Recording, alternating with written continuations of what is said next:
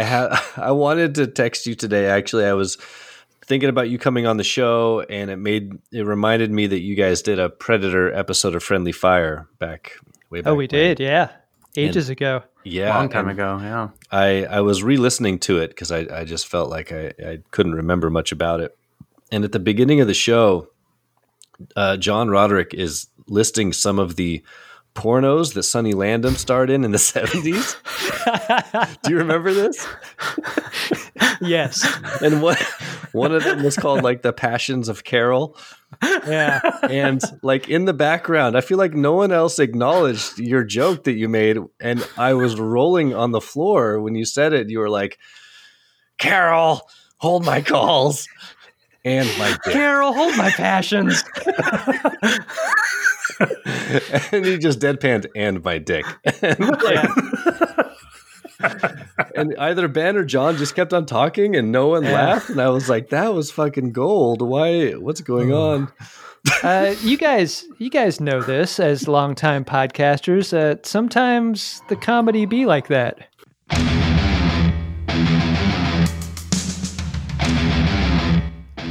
welcome to Predator Minute, the podcast where we break down the 1987 action sci-fi classic Predator 1 minute at a time. I'm John Zabriskie. And I am Jeff Glover.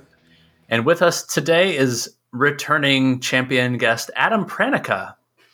Hello.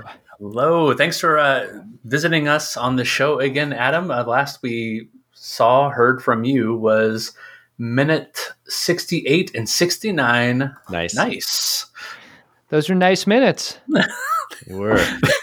And so it felt appropriate to bring you back for minute 96. Yeah. Which begs the question. Etchine. Can you do a 96? 96 degrees in the shade. Is that a thing? I think look, there's a rule, right? The rule probably has a name that I can't think of, but there's a sexual interest for everything and every number. Even I feel like if you're into 96 and you're probably into smashing the back of your head into someone's butt like it's a warm loaf of bread. 96. I mean, that probably feels great on the scalp. You're kind of using each other's butts for pillows in a 96, right? That feels great. You probably want to do that on your side instead of like top side, bottom side, like that's a smothering danger. If your 9 is face down and the 6 is on top, 96. That's not the way. I mean, I guess you could like do a swing situation, relieve some of the weight. That's if you go out like that, that's embarrassing. Like the the autoeroticism.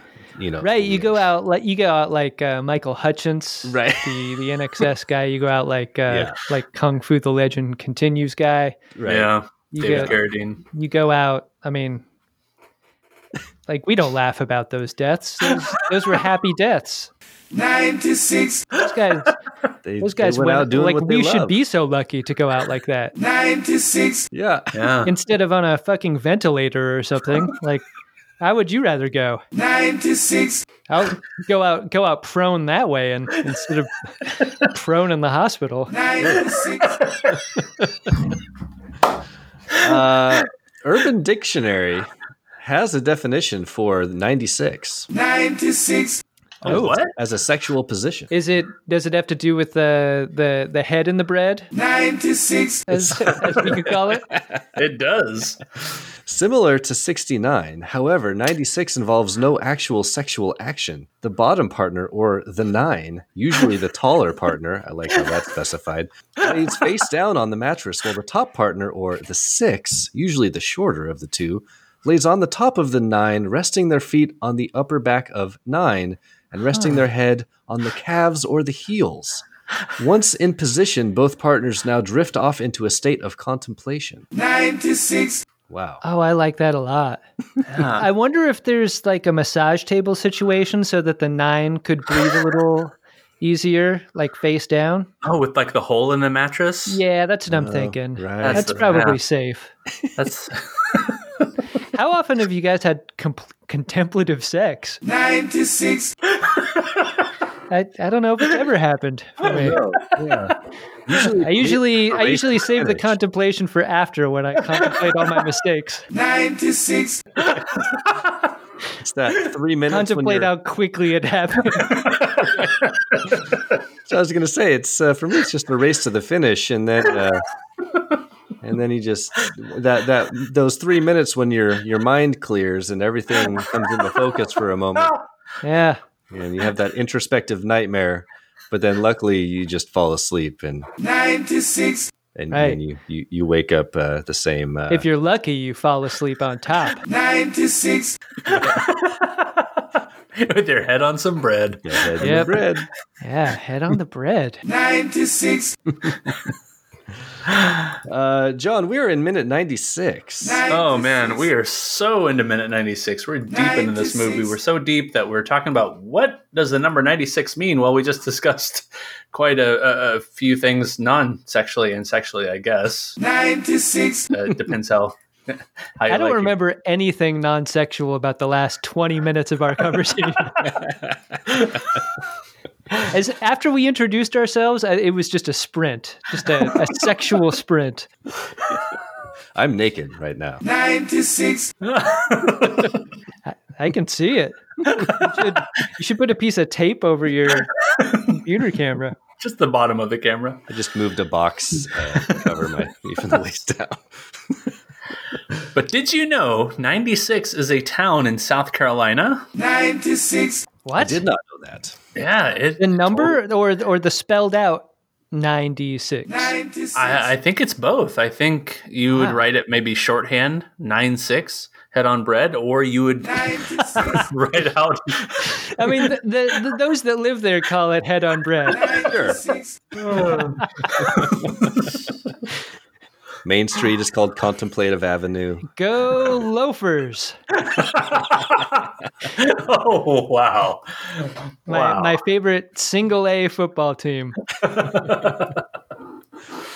We got a lot of pop culture from 1996, John. A lot of good pop culture. Where are do we you want to start? starting? Music, games, movies? Well, maybe we should ask our guest, because you have this list in front of you, Adam. Is there something that jumps out to you from this era, this year, 1996? I mean, it's really hard to beat the name of that South Carolina town. What the hell were they thinking? 96. You know what? When this episode comes out, you guys should make a big push. Like, get a hold of the city of 96. 96. Try to do a little tie-in with their tourism board. A little sponsorship. Yeah. Yeah. Me and Brendan John Minute could talked be about us. We could be the face of the town of 96. There we go. Be on their sign. I was a junior. I'm sure you remember this, John Zabriskie, in 1996. Right, Mr. Cody's advisory. I was a year younger. That's right. I remember very little of that year. Again, not a Sandlot memory of childhood for me at any level. Why don't you tell me what was up with the music of '96? That might be the one aspect of that year that I do remember enjoying. Oh man, I was so into the Fugees. Yeah. I know we have another big artist there to talk about in a minute, but I was so big into the Fugees. The No Woman No Cry cover, the Killing Me Softly, the Ready or Not. I had that CD, and I would listen to it with a buddy in math class, and we'd split the headphones. How did that work back in '96? I don't remember having earbuds. How did you? Wow, somehow we both listened to my CD player during math class. Oh yeah, We must have used the head strap. a car Discman with a splitter, like a Y splitter into the headphone jack. There No, it it didn't is. have the Y splitter. It was just the one pair of headphones. You guys just bend the shit out of your headphones and think get we one did. here and there? Yeah. Wow. 96 was kind of an 96. interesting time period for popular music because, you still had like grunge was hanging on a little bit, but that alternative scene was starting to get played out, and there was a lot of really shitty, like softer alternative bands. And it was that moment when the music culture was shifting back towards pop. And by the late 90s, we were going to get the explosion in all those pop bands, Backstreet Boys and NSYNC and stuff. Right. And you can kind of see that in some of the songs you listed here, John. You can kind of see things like shifting there. You get California Love in there. You got No Diggity, Killing Me Softly, Ready or Not. So these were all like kind of hip hop songs that were super popular, kind of filling in that void in between these two eras of music, one sort of drifting away and the other one coming back in. It's sort of a very non-threatening form of rap music too. Like, Right. Like if your vehicle in high school didn't have a couple of like kicker 12s in the back, Yeah. in order to pound songs like, I don't know, like the Tupac album, I remember being very popular at the time. This was back when like East Coast, West Coast rap rivalry was at its apex, right? Oh, yeah. Yeah, Tupac dies here in September, I think, in '96, and then Notorious B.I.G. is killed in March of '97. So just what is that? 6 months apart. Yeah. That's insane to think about. That's when their biggest albums come out. All Eyes on Me comes out in '96.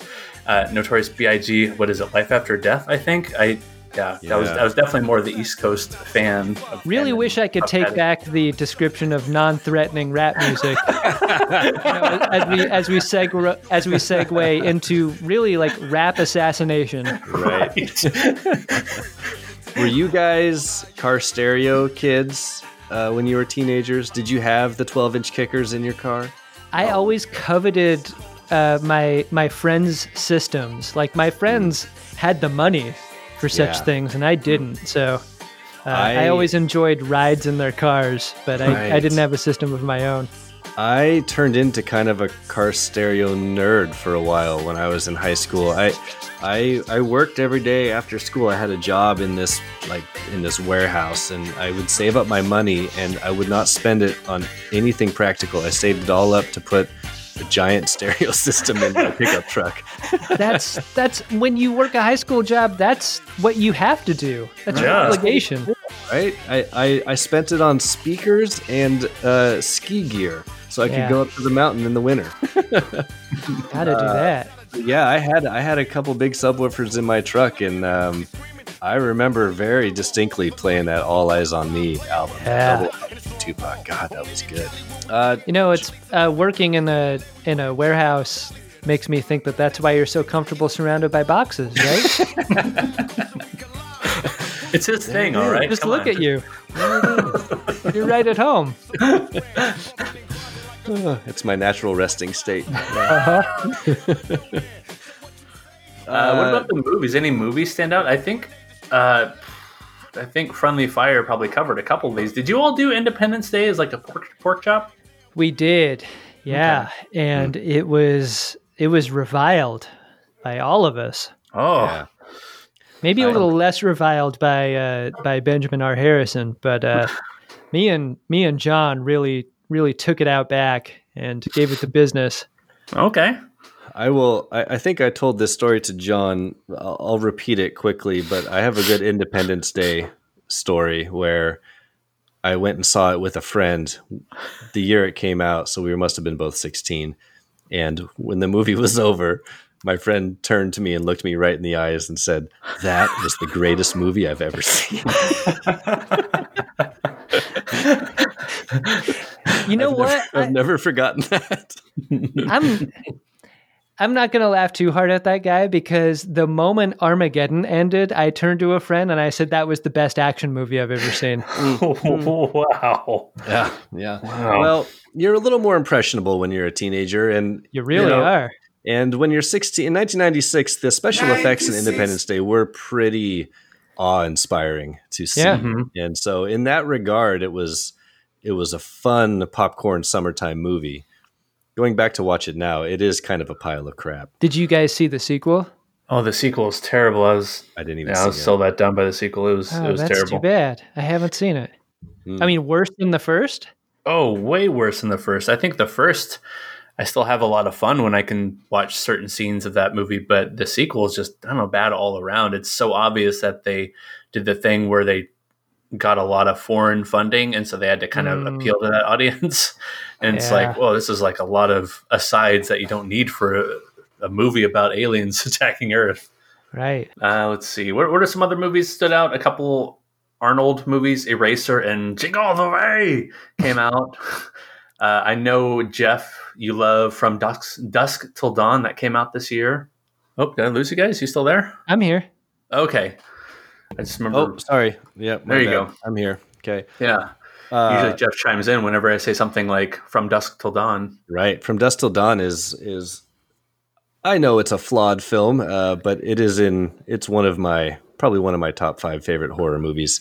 Did either of you guys see the Danny Trejo documentary that just came out? No. No. It is fantastic. My wife even liked it. Check it out. It's really good. Wow. Speaking of people in From Dusk Till Dawn. I should have saved that for the end. That's my recommendation, right? Ooh. Yeah, we can cut that around. You can still be your recommend. Sure. All right. Yeah. Why not? I'll just pretend you didn't say anything about Danny the Machete. You don't edit this show. John, don't fucking lie to me.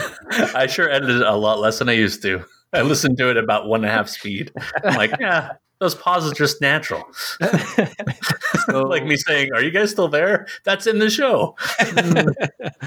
We have a tradition on our show of listing off all the sequels that we could find from this year. And boy, John, you found some doozies here. It's just like another garbage year for sequels. I don't know. It really is. We've got The Brady Bunch 2. I did not even know they made a sequel to that. Lawnmower Man 2. Homeward Bound 2. Hellraiser 4. What do they do after they get home? They go back out again? I don't understand how you make a sequel to Homeward Bound. Well, if you think that's confusing, Adam, the next one I was going to say is All Dogs Go to Heaven 2. That's insane. Maybe there's an extra heaven they go to. Who knows? So the dogs get reincarnated and then they get hit by a car again. Aladdin 3. The Crow 2, Mighty Ducks 3. I think that's it on the list. Did I miss any? Wow. Boy, that's rough. Yeah, Escape from L.A. There's a good sequel. Sure, I enjoyed that one. I saw that in the theater. Did you guys? Did you really? I did. No, I was late to the Escape movies. I didn't see either Escape from New York or L.A. until I was well into my 20s, Tell you maybe 30s. what's always a bad sign is the my movie theater of choice, the one that I worked in for a time and then often, just went to see movies in, was, I believe, a 9-house movie theater with Theater 1, just the big one, the 1,000-seater, and then all the rest of the houses are like 300 to 500 seat or whatever, like much smaller. When I went to go see Escape from LA, it was in Theater 1 and there was like 8 people in there. Oh God. Like when the expectation of your need as a movie theater is realized like that, that's a bad sign. Well, that's wild because, there wasn't internet back then for people to just shit on the movie preemptively. Yeah. So the word of mouth about it must have been so bad, or the previews just looked so bad that it must have been urgent. People were like going out and telling people to not see this movie. Right. Look, dialing 911. I know we're talking about something else. But seriously, you need to take this one to heart. Do not go see Escape from LA. John, did any of these other movies stick out to you as some of your faves of the year? I would say Star Trek First Contact, and that's not just to kiss Adam's butt here. Oh, yeah, you're kissing my bread, man. Get out of there. Stop 96ing, man. Get out of that bread. 96ing my loaf. But it's a movie I didn't watch for a long, long time. I was watching all the other Star Trek the Next Generation sequels way before I watched Star Trek First Contact. And so when I first watched that one, I remember just being so surprised by how good it was compared to the other sequels in my eyes. I really, really remember enjoying the Zephram Cochrane role in discovering. Oh yeah, you were very drawn to the drunk of the movie. Exactly. The crazy creative, the one who took the credit from Lily, even though Lily is the hero of that movie. Yeah.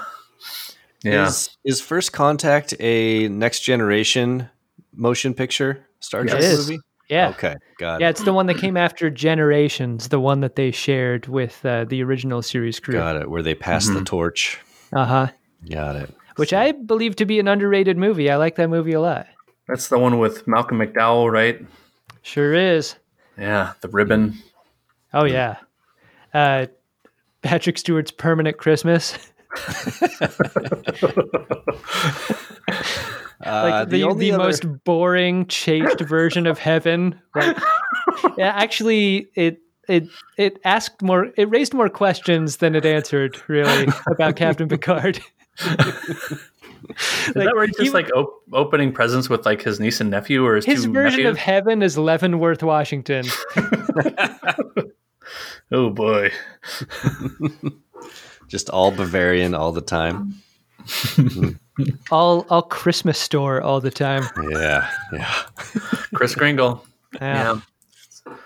All right. So, should we transition? Let's do it. Unless anything else stood out to you. No. Do you have enough for your open there? That's a cold open. Now we roll the. Because we can circle back. 96.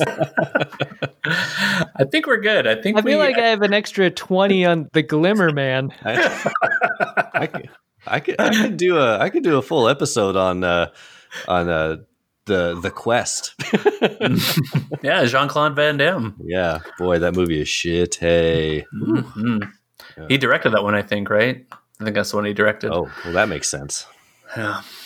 All right, let's talk Predator. Here we go. Predator minute 96 opens with the Predator unplugging another hose from his helmet, and it ends with the Predator approaching an armed Dutch. So in minute 95, there was a hose that we missed in minute 96, like the hose disconnection. We're in media hose race. The butt hose. That's right. There are two hoses. All right. Well, that's what we talked about last minute. We speculated maybe he'll just spend the rest of the movie disconnecting hoses from his head.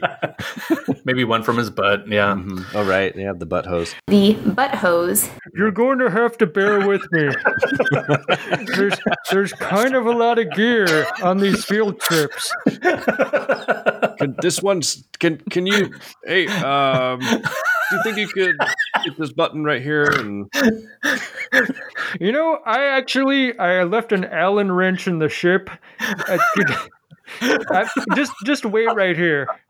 Predator, I'm standing here waiting for you to take off your mask. What's taking you so long? We still call it an Allen wrench. We don't call it like a Sinarca wrench or something like that. That's right. It's the one thing. But Jeff, you want to take us to the first 35 seconds of the minute? Yes, we are going to break this minute up into two parts. As we do, the first part will be about the first 35 seconds of the minute. We carry over from last minute. The Predator unhooks the second helmet hose, then detaches his shoulder cannon. He drops it to the ground, then unhooks more hoses from the base of his helmet, puts his hands on his mask, and begins to raise the helmet off of his head. We then cut to Predator vision, and the normal thermal vision gives way to an all-red vision.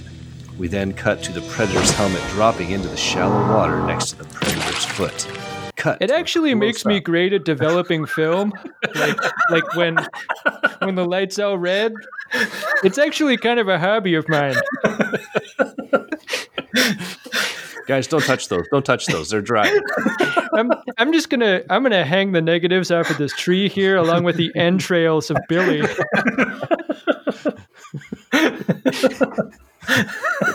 His other trophies are just pictures he took of the jungle. Right. The real treasure were these pictures, and they're really good. They're very good. Yeah. It's my real passion. Like this hunting thing, it's fine. So, Adam, you are here for the moment of the film when the Predator reveals his true self. This is the first time we see him without his mask. I think we all remembered where we were when the helmet came off, right? I mean, was it what you expected? I remember. Yeah. Go ahead, John. Go ahead. Oh, I was going to say it is looking ahead just a scotch, but it is like way uglier than I thought it would be. It is like breathtakingly gross to look at. It feels like this was trailblazing in '87, like because our horror monsters are built for the dark, and while it is nighttime in this scene, the Predator is very well lit and his skin pigmentation is very bright. So you really get a good look at him in a way that I don't feel like you get in a lot of... I'm comparing this to horror films, but I think this is a very horror film moment. It's terrifying. I remember seeing this when I was younger, and the reveal here was, I still find it to be surprising and like effective no matter how many times I've seen it. The creature design is unbelievable, and especially in 1987, I was blown away by what the Predator ended up looking like here. And we talked about this last minute, John, like up until now, it wasn't clear or not if the mask of the Predator was actually the Predator's face. Like they didn't really make that clear. So to get this fear reveal hat on top of fear hat, like you're already afraid of just the mask and it's fine. Like that's sufficient. Right. And I like your comparison to kind of horror, and particularly 80s horror, I think here is apt because it reminds me of when we talked a little bit about this also last minute, John, but at the end of every Friday the 13th movie, there's always a short reveal where we get to see Jason's face for just a moment. But it was always really fast. And he's always Sloth from Goonies. Always.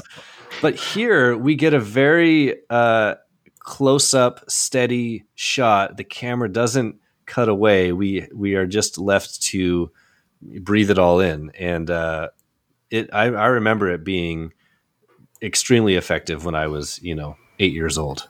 The detail that stuck out to me then and sticks out to me now is it looks a reveal like this looks puppety if it's symmetrical, but the asymmetry of the mouth here is what makes it look real. It really sells the bioreality of what we're seeing. Like it's not perfect in a way that I really appreciate. Yeah, it looks like something that was, born and raised and, maybe hatched and raised. But as hobbies and interests, I'm a whole person, guys. I'm right here. I was only supposed to take pictures. But it took a team of, John McTiernan says, 8 to 10 technicians operating like little remote control devices or giant remote control devices to make the face work, to articulate the mandibles and the eyebrows and the rest of the facial features. I love that little detail. Just Ralph over there, just more mandible, less mandible. You could probably guess that his foreskin is fucking crazy, right? Based on what we're seeing with the face. God. Do you think it spreads out like a flying squirrel? Like it just stretches out wide? Like literally everything is on the table. You can't rule anything out about the Predator's crank.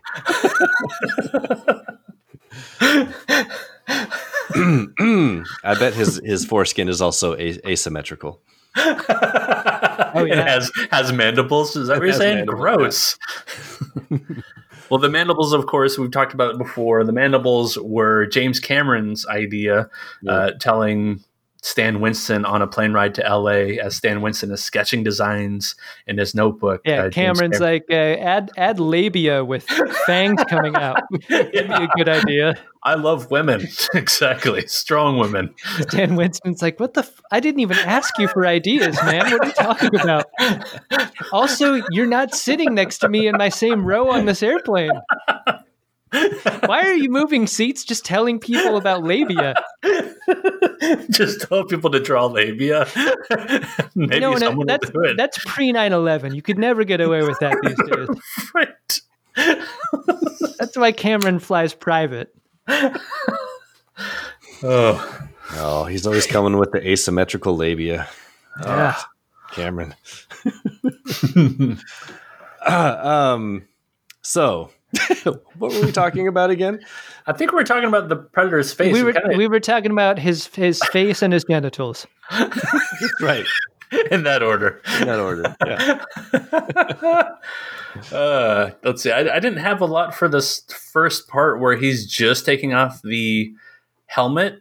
But yeah, we kind of slid into the second part here where we get the face reveal. But that I think I could have put the face reveal there in the first part. It makes more sense to me to put that there, but whatever. It's YOLO. So I did not have a lot to say other than, let's see, the helmet slamming down into the water really reminded me of when Kylo Ren in The Force Awakens takes off his helmet and like slams it down in like a sand table kind of deal. It just slams down and just sticks. It doesn't like bounce awkwardly and, lose some of the seriousness. It just lands where it lands and sticks there, much like the Predator's mask. I think we can infer a lot from that moment, though, right? Because anyone who's been to a beach will tell you that, like, if you get your gear sandy, you don't intend to put it back on, right? Like, you don't just drop a wetsuit into the sand thinking that you're going to get back into it and then go snorkeling again. Right. I think this is a guy who does not plan to fire his weapon anymore, nor does he plan on sticking his mask back on, because once sand gets in there, it's going to be very uncomfortable. Well, in this case, it's swamp water. You don't want to put a bunch of swamp water back on. I mean, that's so nasty. Yeah. That's super gross. He's discarded it. I mean, this is kind of like the end of Lethal Weapon when they decide to throw their weapons down and he just fights Gary Busey in the lawn in the sprinkler, right? Like, that's what's happening here. The Predator's just throwing down his weapons and said, let's go mano a mano. At what point do you feel like Dutch, like, so much of Dutch toward the end of this movie is like nothing to lose, kind of feeling dead already, emboldened to try new things because what the fuck? Like, everyone's dead and he's the last man standing. This might actually happen in the next few minutes though, but like, when do you feel like he feels safe? Is he never going to feel safe until the Predator's dead? Or do you think this is the beginning of that feeling? I think if he was still holding on to any kind of semblance of hope of leaving this alive, that he would have just been running again. A couple minutes ago, he was still running and he ends up falling in the water really awkwardly when the Predator blows off a branch that he's trying to jump on. Right. And then by the end of that minute, he's stuck to the branch or stuck to the log by the Predator, and he just doesn't have any more energy to give. He just doesn't have any fight really left in him. We'll see that change a little tiny bit at the end here, but he is resigned to at least just fight, and that's, I think, all he has the will to do. There's a cool kind of sense of wonder to Dutch here too. Like the film really does give you a minute to catch your breath in this moment and to experience the moment with him, with Dutch, in a way that I think is really cool. Like the will to survive is given a little bit of a break. There's a moment of wonder where Dutch is taking in this crazy visual, wondering what the Predator's dick looks like. And I like that. I like that it's not just ground and pound for 10 minutes until the Predator's dead. Like you are given a moment of pause. And I think most action movies and fight movies give you this moment to kind of catch your breath. Yeah, at the same time, I would say on your note about characters taking in a wonder or some kind of spectacle, I feel like that hardly ever happens in maybe other genre movies where they're being chased, especially if they're being chased and the action just keeps propelling the characters forward. There's never the time where the characters just like stop and just say, well, like, look at this amazing place we're like running through, or like, let's discuss just the crazy ugly of this creature that's chasing us. It's just like survive. And we're appreciating it, but the characters definitely aren't. So this is cool moment. All right. Well, I've over the last few nights I have watched the first 2 Bill and Ted movies. Oh. Nice. And I don't know when the last time you guys have watched those films was. Either of you? It's been a long time for me. Yeah. But Jeff, I just watched the third one. Yeah. I'm going to like pivot into sort of like serious film crit for a moment. In that there are 2 instances in either movie where a word we don't use anymore is used to disparage another character. And it made me think about all the movies from the 80s that managed to dodge that instinct in a way that instead gave us a timeless moment. Like what we get here when Dutch calls the Predator an ugly motherfucker.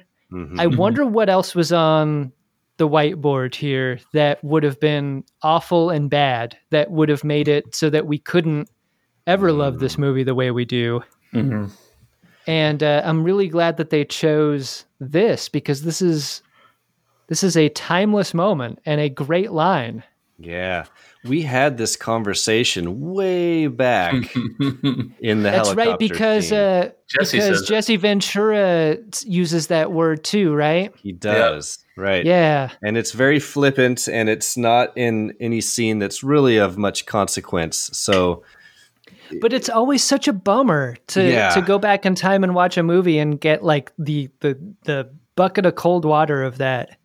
Yeah, we had a conversation where we talked about all these. We were trying to kind of list off other movies from that era that did the same thing. I believe the same thing happens in Teen Wolf. And there's a handful of other 80s comedies, especially, just throw those words around. Yeah. But you're right. It's really a blessing that they did not do that here, so we can really enjoy this. I mean, motherfucker is going to be cool forever, right? Yeah. That word's never going to die. Yeah. Yeah, knock on wood. Jeez.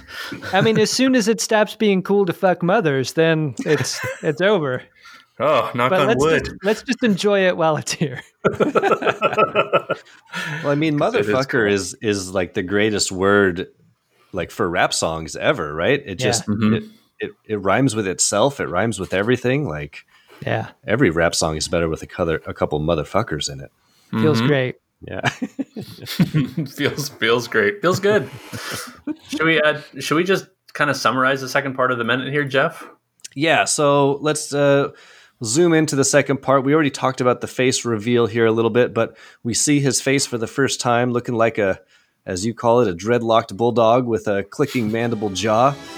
It's gross. It's angry. We cut back to Dutch's face, and we get the great line from Dutch, "You're one ugly motherfucker."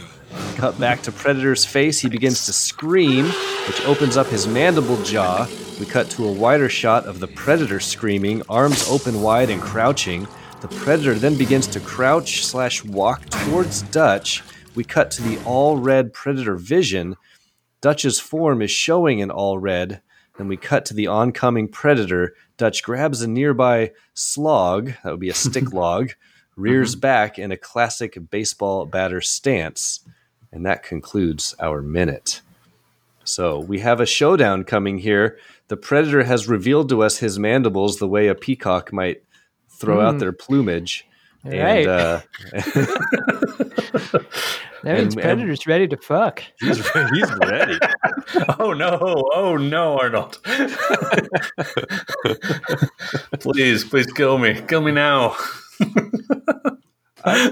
I do love that the Predator here throws off the mask, getting rid of his vision. So he's he's not blind, but he's going into this at a distinct disadvantage visually with this all red glossed over vision that he's going to have. Yeah, it's like Dutch just put the mud back on all of a sudden. It's like, I'm going to make this really hard for myself. And I love the effect of him crouching to kind of be lower, because it also puts this effect of the predator maybe not being able to see as well. It's exactly what you do. I'm a glasses wearer, contact lens wearer, and when I don't have them in, I'm trying to see something, I have to like... You get hit with logs all the time as soon as you put those on top, right? Just slugs flying at you left and right. You got to keep your glasses on, John.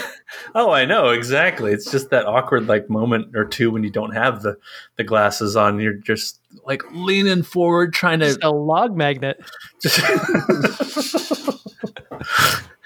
But you're right, though. Kevin Peter Hall here in the Predator costume does a really good job with some creature acting here, kind of with this crouch and this walk with the arms wide, like he's making himself big, like an animal in the wild. You know what it looks like? It looks like he's trying to scare a bear. Right. That's a physicality that you've heard about. Like in order to scare a predator that is stronger than you are, that's the move you make. So that's a respect move, right? Oh, yeah, maybe it's a nice little move to intimidate, just because clearly like other things haven't worked that well with Arnold. He's still alive and kicking. Yeah. Did you guys see the list of TV trope I made, where the TV trope is called "Evil Makes You Ugly," where they make it really obvious who the bad guy is by making them super duper ugly in a movie? Yeah, that's a good list. The Skeksis in the Dark Crystal, that's a good one. Yeah, evil, yep. Of course, Freddy Krueger. Of course, Jason. Evil. I also love how Jason's disgusting face just gets more and more disgusting every movie that goes by. Yeah, the Terminator robot. It's good. Terrifying. Yeah. You got some good ones there. Oh, you got lots more. There's a second page. Shit. I was thinking about that makes the Terminator robot with that metallic skeleton they have looks a lot like a shiny human skeleton. It makes me think of Jason and the Argonauts. That's the movie I'm thinking of, with Harryhausen doing the skeleton work and making the skeletons just look evil and angry as they're attacking the people in stop motion animation. I see you got They Live on here, which is a great example. Yeah. We talked about that last minute, how when the Predator's looking at Arnold's face, it definitely reminded me of the look of the They Live aliens, which comes out a year later. Just that kind of over dramatized musculature and of a human skull. Right. Yeah, that's good. All right, so let's see here. Do we have other things to add for this section, John? It looks like you got some facts from Xenopedia. Did you want to run through some of these? Oh, yeah. It's been a while since we referenced the old Predator Alien Encyclopedia Online, Xenopedia. But this goes back to what I was saying that John McTiernan talks about in the commentary, saying that it took 9 servo motors to enable the motion of the brow area and the mandibles on the Predator's face, as well as a cheek squint. So I'm liking that. So if you're seeing the cheeks squint, that's another guy on the radio controls, I think we all know how difficult it is to do the cheek squint, even when we have all of our servo motors working. Right. Am I right, guys? Yeah, I'm trying to do it right now. It's like a half of a wink almost. Yeah. There's no, what's the effect? I don't know what the desired effect of a cheek squint is, other than just to say, I'm alive. And maybe twitching a little bit. Call the doctor. No. Let's see. Anything else that you guys noticed from this second part of the minute, or the first part? I think we did a pretty good job breaking this down. I think I'm good. Is there anything else you wanted to add, Adam? One thing this scene made me think about was how tropey it might have been, and it still is, for like the Heavy, with all of its advantages, to choose to relinquish those advantages and fight more or less like on even ground, right? I feel like this is a quality to a lot of movies, not necessarily action movies or science fiction movies, where I think you could read it as like respect, like a gamesmanship kind of respect. But also, I can't think of an instance where the heavy has made that decision and had won in the end. Like it always backfires, right? Right. It always does. You're right. Yeah. It's interesting how we're hypnotized into the feeling of like, oh yeah, this is better. Now they're even. But the person with the advantage always loses. Mm-hmm. Always, yeah. You got to wonder if the Predator has ever lost, ever. Yeah. You know, like he's fueled by arrogance here, I think. And I don't think there's probably ever been a human or maybe another creature on any other planet where he's gone hunting that he wasn't able to best. You know who is all of a sudden reminding me of now is, what is his name? The bad guy in Commando when he's like, oh, yeah. I don't need this gun, John. I'm going to, whatever. Right. Exactly. The guy who gets the pipe through his chest. Yeah. Let off some steam, Bennett. Let off some steam, Bennett. Bennett, of course. That's his name. He just is so mad at Arnold at the end of the movie. He is going berserker and tossing down his gun, tossing down his, like you're saying, Adam, the advantage that he had. One of the great super mismatched fights at the end of any action movie.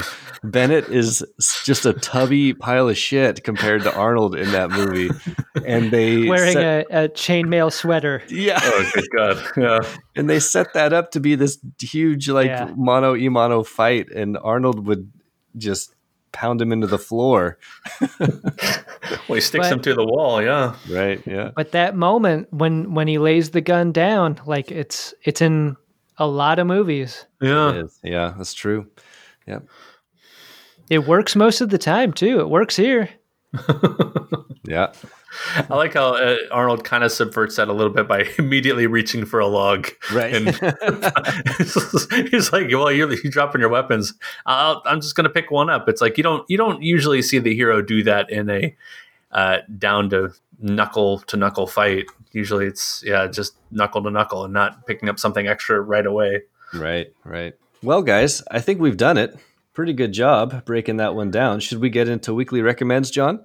Yeah, let's do it. So every week we recommend different things to the audience, and that can be a wide range of things. It could be a podcast or a movie or a show or a head in the bread kind of deal. It could be, just anything that comes to mind that you want to let the listeners know about. So, Adam, you're our guest this week.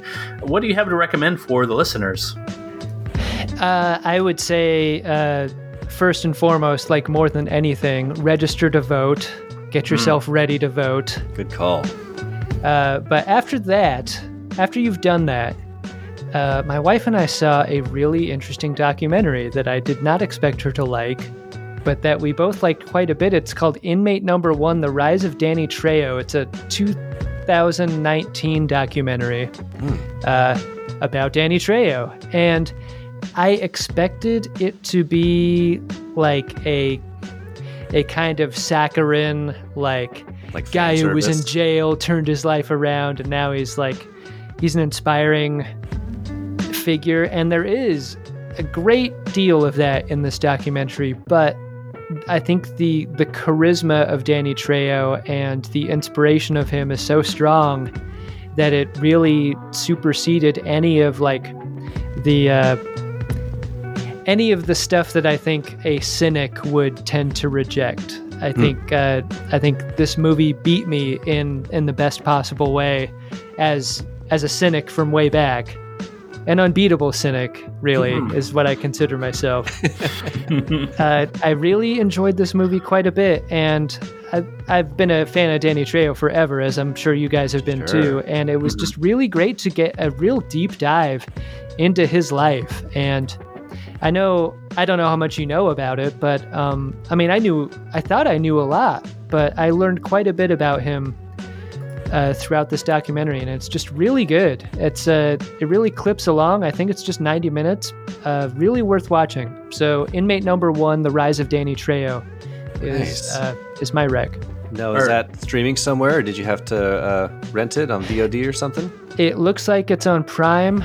I know it's on iTunes Movies, Apple Movies. I think it's in most places where you can stream movies.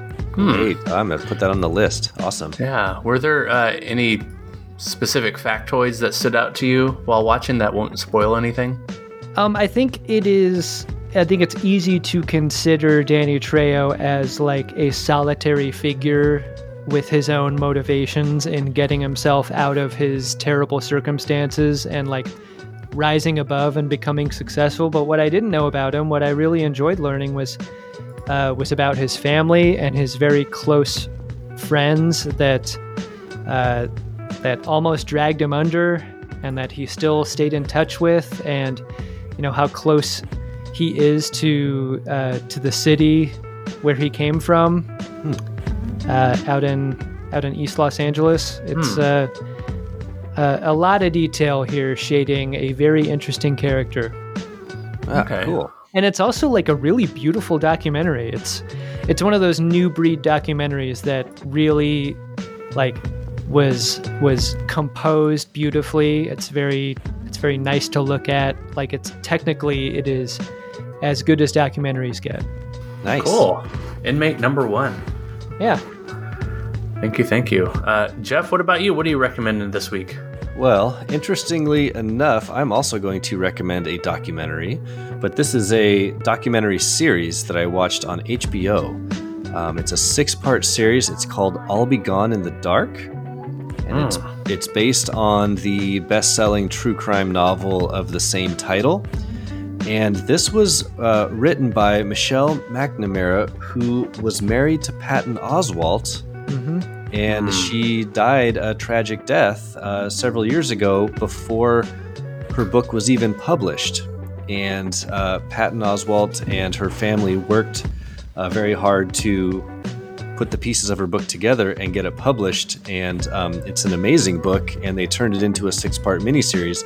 It details her quest to solve the case of the East Area rapist who raped and murdered like over 50 people throughout the 70s and 80s. And the crimes are horrific and are also so simple that it just felt like this guy should have been caught so many times but never was. And she kind of became obsessed with solving this case. And so the documentary series kind of goes through her journey in getting interested in it, and then getting obsessed with it, and then eventually being a part of the solution, being a part of how they eventually solve the crime. So check out I'll Be Gone in the Dark on HBO or HBO Max. Max. So I don't remember if you said it or not, but did you read her book too? I actually have not read the book. I've only seen the series. Yeah, I've really been wanting to see that for a while. How graphic is it in its depiction of the crimes? Because that has been so far a deterrent. Yeah, I mean, my wife is very sensitive to those things. Mine too, and that's why we haven't watched it. Yeah, but she also loves true crime documentaries. So she's very sensitive, and she watched the whole thing with me. There are moments, the harder moments are when they interview the victims, and the victims like detail what happened, and that is very affecting and obviously extremely sad, but it's also just an amazingly well put together documentary that there are so many other compelling and interesting parts. Like it's a mystery, right? It's a detective story, and most of it is that. And so the parts that are triggering, I was fine. I was worried about my wife a little bit, but she seemed fine. And we watched the whole thing. So I would say check it out. And, if you come across something that is unpleasant and you don't want to continue, then stop there. But I'd say it's worth trying. Ooh, Yeah, heavy. Good rec. yeah. It's a heavy doc, but man, it is good. It's really good. How does it stack up against like the other true crime docs of the last few years? Like there have been so many good ones. Like, does it belong in that pantheon? I think so. Yeah. And especially in its construction, like the way the story unfolds, and Michelle McNamara is deceased, obviously, but they use a whole bunch of footage, interviews with her, radio interviews, podcast interviews that she did to like sort of reconstruct. You almost feel like she's a character in the documentary. They do such a good job of like weaving her throughout. It's amazing. Yeah, it's really cool, and it's an awesome tribute to the work she did on this case. So, yeah, highly recommend. Well, I'm not a huge true crime fan, but it's weirdly enough, I do like the more gritty of the procedurals where the detective is trying to track down killers and the like. So my recommend was going to be Luther with Idris Elba. I don't know if you've seen that one, but Is that the I one like on that Netflix? I don't know if it's still on Netflix, but the season 5 just popped up on Amazon Prime, and I just started watching that, and it's just still as like gritty and tense as ever. Usually each episode opens with some kind of just horrific grisly thing happening to somebody, and then Luther just angrily trying to track down the criminal, and that's something I appreciate about a show like this, is like a lot of times the procedurals, I don't know, I guess maybe it goes back to the 80s roots of action movies and stuff. Like procedurals over time, like in the 2000s, they've really become like bogged down in like the minutia and like the team working together. Whereas Luther tends to be more like, again, like the 80s callback of just this angry man wanting to take everything on himself and want to just deliver justice on his own. And yeah, it's a solid show. It's a British series, so each season is quite short, like 3 or 4 episodes, and nice. Really spaced out. I think the last season was 2015, and the 5th season just came out in 2019. Wow. Yeah. I remember seeing it back in 2015 and really liking it. Yeah. So yeah, strong recommend for that. Nice. I've not seen go the see show. it, I'll have to Luther. check it out. Anything Yeah. with Idris Elba is great. Seriously. Really can't lose with him. Yeah. Hey, speaking of can't lose, Adam, where can people find you? Oh yeah, that's great segue. For running. I've been working on my segues for the last few weeks. Wow, you've been doing this a while, huh? Episode 96. 96. Good job.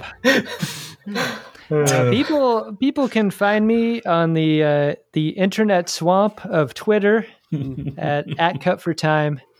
It's my handle over there. I recommend. I'm not on Facebook, and I recommend everyone else leaves Facebook. Also, there's no reason for you to be there. Leave Facebook. That's my advice.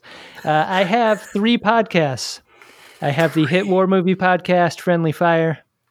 I have the new Star Trek podcast. There's a lot of new Star Trek on CBS All Access. Our show for all of those shows, that's Star Trek Discovery, that's Lower Decks, that's Star Trek Picard. You can find me talking about those shows with my co-host Benjamin R. Harrison on The Greatest Discovery. And then we also have a mainline Star Trek podcast where we're watching Star Trek in sequence, beginning with Star Trek The Next Generation, our first love of podcasting, The Greatest Generation, the big one, the granddaddy of them all. The one that started my podcast lifestyle is The Greatest Generation. I'll always love it for that Keep reason. going. So Do that on Greatest Man, you guys have covered all of The Next Generation. That's right. You've covered And all we're of Deep almost Space done Nine. with Deep Space Nine. We're almost halfway through the last season of Deep Space Nine. Ooh-wee. Are you going to continue on with the original series? The question that we've heard is, what are we going to do after Deep Space Nine? Yeah. That we hear that a lot. Yeah. I believe the inclination is to do the Voyager series and then the and then the Enterprise series, and then maybe circle back to the original series. Gotcha. But we haven't made any commitments yet. We have plenty of time. Just Yeah. like We have, John we and have I months in and our months left. Predator series. Yeah. Yeah. Nothing but time. Yeah. Yeah, it's I recommend, look, you guys, if the teaching doesn't go anywhere, maybe you guys go pro Teaching already podcast. hasn't gone anywhere. What do you think about that? Pro podcaster. Yeah. Podcaster. So would Jeff still be required to do nothing? See, that's the tough part. I think you'd have to put him on a program. You'd have to pip him. I have to move all my John. You'd have to fucking put him on boxes. an improvement plan. Get him shaped up and flying right. All right, And we'll then, do a montage. So you have an equal partnership. There we go. You know what you man. get? You guys, You I get just really Jeff like Glover doing that. walking down the stairs, looking as beautiful as he ever has, ready to get on mic. While Sixpence None the Richer plays. The transformation having been complete. He just put on pants. Yeah. Yeah. Sounds Double about, take. That's about right. Yep. And then you're ready for your next show. All right. That's what I'd recommend. John, where can we find all things Predator Minute? Oh, we didn't talk about where we can find you, Jeff. Oh, yeah. You can find me on Twitter. I'm there. Carl_Hungus314. My name is Carl Ishbin Expert. Now, where is Predator Minute? Hey, speaking of Predator Minute on Twitter, you can find us at Predator Minute. You can email the show, predatorminute@gmail.com, or you can join the the Facebook group, sorry, Adam, called the Predator Minute Listeners Palapa. Oh, Target's no. the center of the palapa. Target's the center of the palapa. Yep. I see what I did there. I made a huge mistake. No, wait, here's the thing. I haven't made a mistake. I think your listeners should move the Palapa off of Facebook. Get a website. Get a real website. Then you're not on Facebook anymore. You're not feeding that dumb, awful beast. You're off on your own. We could get a subreddit and people could post pics of their dick. That's what I'm saying. Reddit. Not as Reddit. bad as Facebook. Right. TM. What's the downside? I don't. Yeah. All the dick pics you can sniff. Yeah. Somehow Whatever. they're racist, too. I'm not quite sure. Look, it's a little bit of a trade-off, but I think the trade works. I think it's a trade up. It sounds like. Yeah. Oh man. Well, I think we've done it. We've done it. Whatever, however you say that. But we've talked Predator Minute 96. Adam, thank you so much for joining the show. Thanks a lot, Adam. I love your show and I love being on it. Thanks for having me. Awesome. Yeah. 96. So for all things 96. Predator Minute 96, I'm John Zabriskie. And I am Jeff Glover. That's you, Adam. And I'm Adam Pranica. The guest. And until next time, Stick around. Stick around. stick around. Stick around. I'm just here to take pictures. You one ugly motherfucker.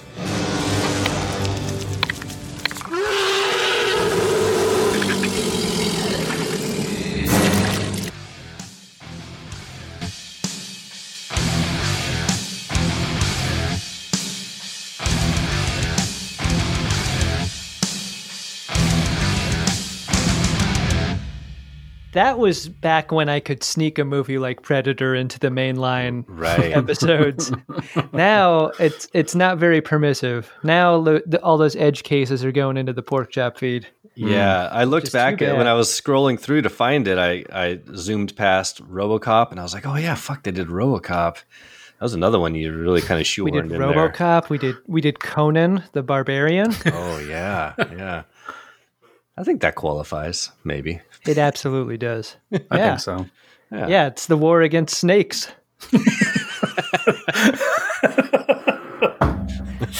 War against a weird suit made out of hands.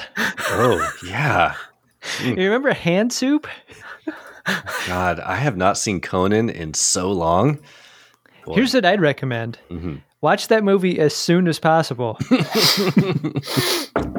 That movie fucking slaps. Yeah. And the score is incredible. That Basil Polidorus score is like nothing else. I honestly probably haven't seen it in 30 years. It is like auditory masculinity. It's like steroids being injected into your nuts. It's like that. That score is incredible.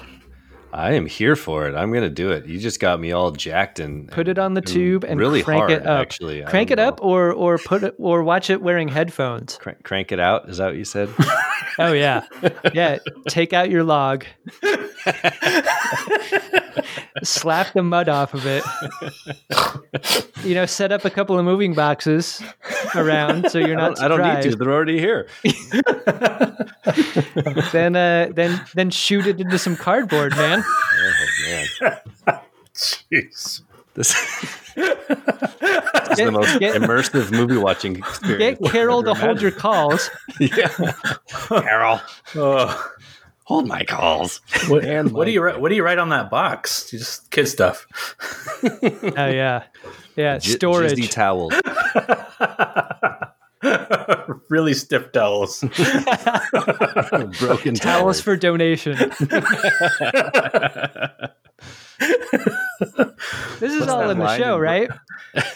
What's that line in Bridesmaids when she's like, I cracked a sheet or something?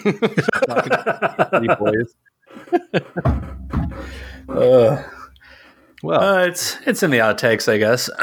But if you guys, this is our post credits reel where you see us turn to camera, like right. Great big smile, and then Love says something totally inappropriate about shooting into a box full of towels. And we all laugh, freeze frame. Yeah. We all high five left-handed. I love it. Have you guys thought about how you're going to end the show? Do you take it on through to the credits? What happens at the very, very end? I think the correct me if I'm wrong, John, but the movie by minutes tradition seems to be to treat the end credits as a single episode. Is that right? Oh, it's really up to the what's the word, prerogative of the podcasters. So you could talk about every single minute, and this does not have that many minutes of credits actually, which is nice. Or you could just do it all in one lump sum. Yeah. Wow. So it sounds like you guys need to figure that out. You're coming up on it. Yeah, people keep asking us questions about this kind of stuff, and quite frankly, I just don't think about it until we're about to do it. Does your credits guest take that as an insult, like the one you have booked for that show? Like, really great to be on the show finally, guys. Associate producer. Oh, look at that key grip. Yeah. All right. Gaffer. We have talked about at the very end of the project doing like one more bonus episode where we do a commentary for Predator 2. Mm-hmm. Oh, interesting. Yeah, so that's a fun one. That.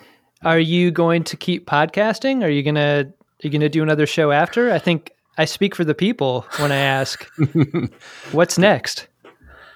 We don't know. Don't know. Yeah. Again, are you guys getting along? Has this been difficult for your friendship? Here's the deal.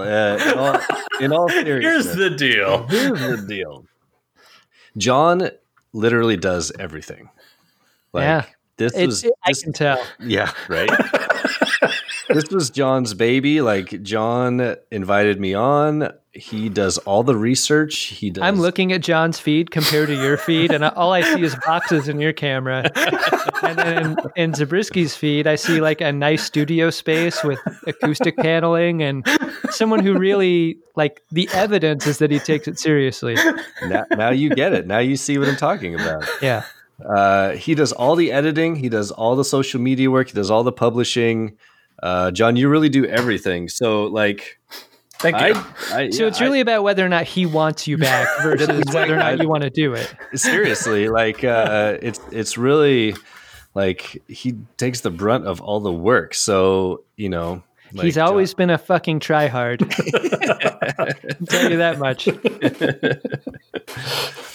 But I think at the very least, probably John will take a little break before. Might be good for the relationship. We'll see other podcasts. And I don't know. I mean, speak for yourself. I don't know if I have another movies by minutes in me. This was a cool project, but boy, Wow. it's quite. I'm shocked by that. I look, if it's not a movies by minute thing, I hope you guys keep doing podcasts. Oh, I think you guys are really good at it. I like hearing your programming. I definitely enjoy the medium. Like I enjoy doing it. I think maybe in the future I'd like to do something with that had a little more variety in in our content, perhaps. As a longtime Star Trek podcaster, I feel that deeply. See, that's why Friendly Fire must be a nice. I don't know. Maybe I'm wrong, but has it kind of been a nice breath of fresh air for you? It's a great outlet. It absolutely is. Yeah, I mean, because you get. I know they're all war movies, but they're all they can be very, very different films, obviously from movie to movie. So it must be nice to watch something kind of brand new every time. It's nice to with Friendly Fire, like you let the movie do a lot of the work, or you can let the movie do a lot of the work. Like the movie steers the conversation, the movie makes the case for itself. But when you're in episode 280 of your second Star Trek series, that pressure's on you as a host to bring a fresh perspective to what you're watching, whether it's serialized or not. That's been a challenge. Yeah, I mean, it's kind of. I mean, as we hit the 90s and into the 90 minutes, we realized this gave us an opportunity to, at the beginning of every show, talk about pop culture that was happening in that particular year in the 90s. And it's been a nice way to like change things up and give us something to talk about for the first 15 minutes or so of the show. That's great. Yeah. Like free form, you're open a little bit, like the way we have for the last 13 minutes. Yeah. That's right. Did you get John's Google Doc here with the notes in it? Oh yeah, I've got it. Okay, good. Yeah, because he's got all those pop culture things at the beginning. Yeah. Yeah, that's actually something I'm having a lot of enjoyment putting together. Sometimes more than the minute descriptions, where I'm like, now I was having a good time, flashing back to the 90s and like the music and the movies and the video games. Yeah, it's fun. I don't know. Maybe that's a tangent we can talk about, possibly taking that, maybe like focus on something from like a specific year and then talk about the year some. That'd be kind of fun. That'd be fun. What if your entire show was your open? Oh my God. Yeah. We'd be done by now. So Adam, it's been great. What a dream. Yeah. That's what's cool about it, is that, we have the total ownership over whatever we put out here. So yeah.